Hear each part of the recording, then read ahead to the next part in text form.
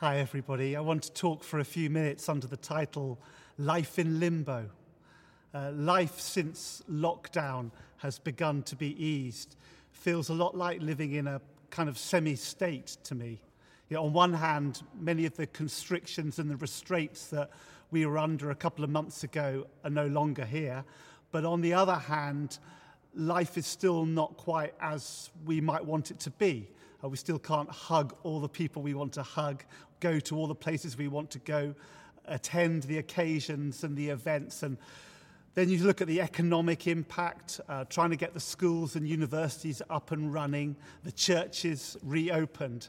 And life feels like we can't go back, but the future hasn't quite arrived. We're in a kind of limbo. Anybody else wish that they could fast forward to the other side of this pandemic? Anyone else can't wait for a time of more control, more certainty, and more clarity?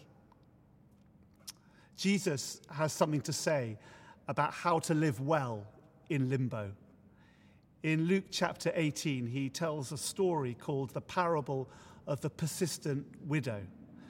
He says that he tells this story to show why we should always pray and never give up. And in this story, there's a woman who is frustrated. She has been treated unjustly and she's desperate.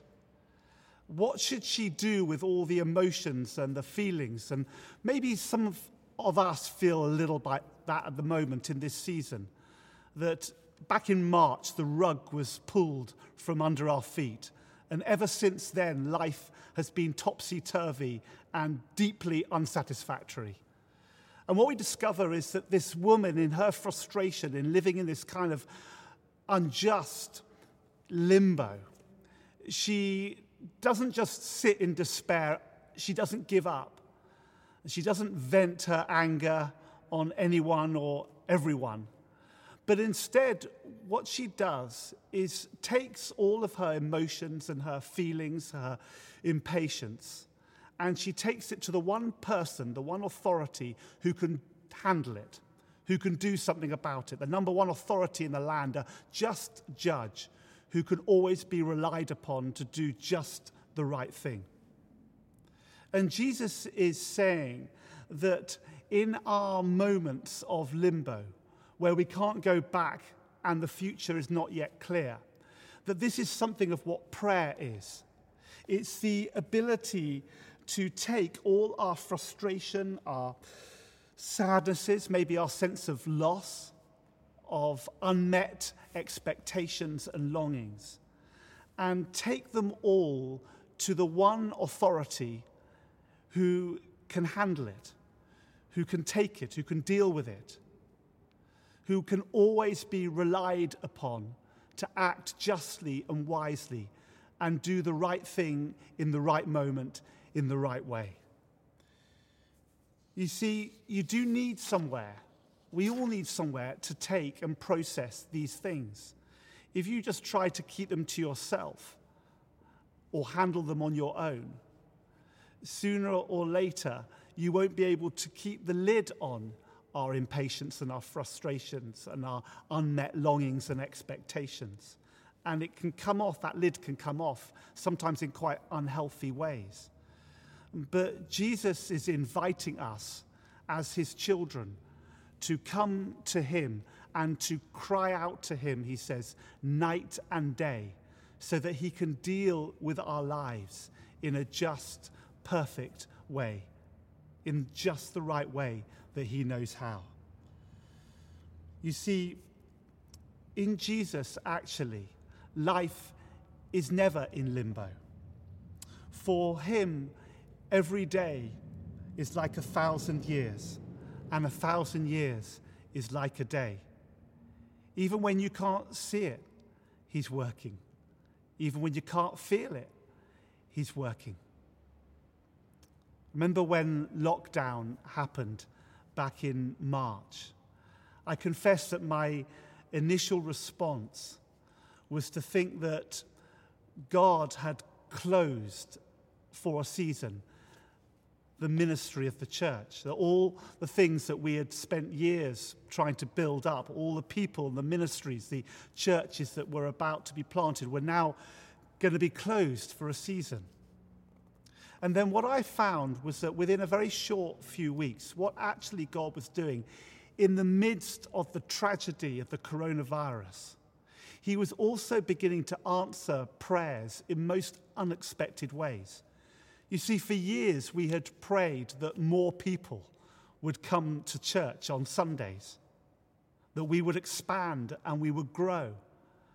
And we discovered in this season of lockdown that more people were coming to church, only he wasn't doing it in the way that we had planned or imagined, but he was doing it through online.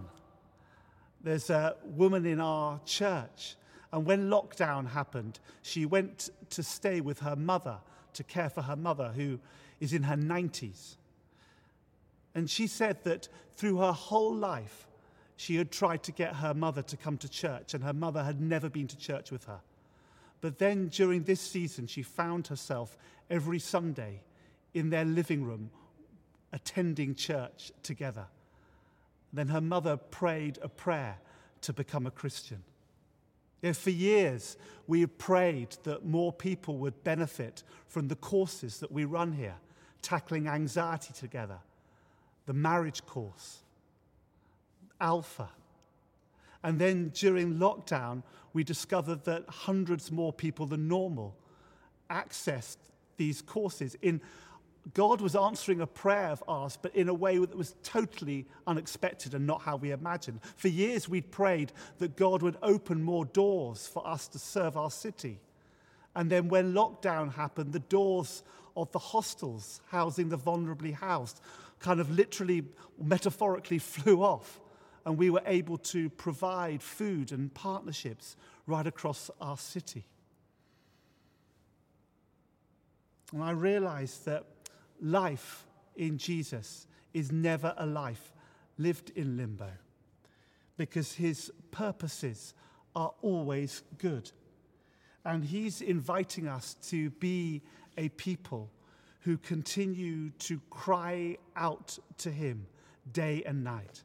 And I believe that as we do that, and in the future, when we look back on this season, we will see all the ways that God's faithfulness is being revealed to us in this season. The Apostle Paul says, "Be joyful in hope, patient in affliction, faithful in prayer." I want to spend a moment to pray for maybe you are feeling like life is in limbo right now, that you realize that you're not quite sure. None of us are sure what the future holds. But I believe that God wants to come and help us in our uncertainty and give us clarity of heart and spirit, even if we don't know the exact circumstances of our future. So may we pray.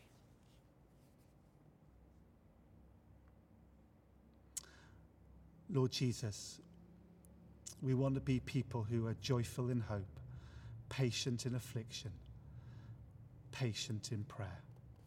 And we ask, Lord, that you will draw near to us.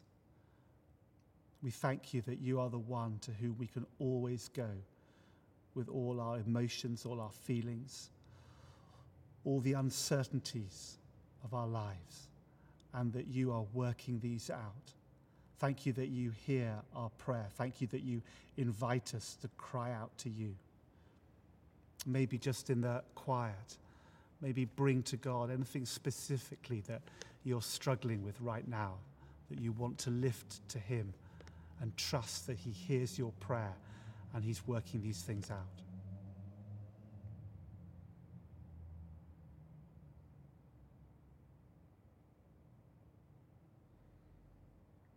We pray all these things in Jesus' name. Amen.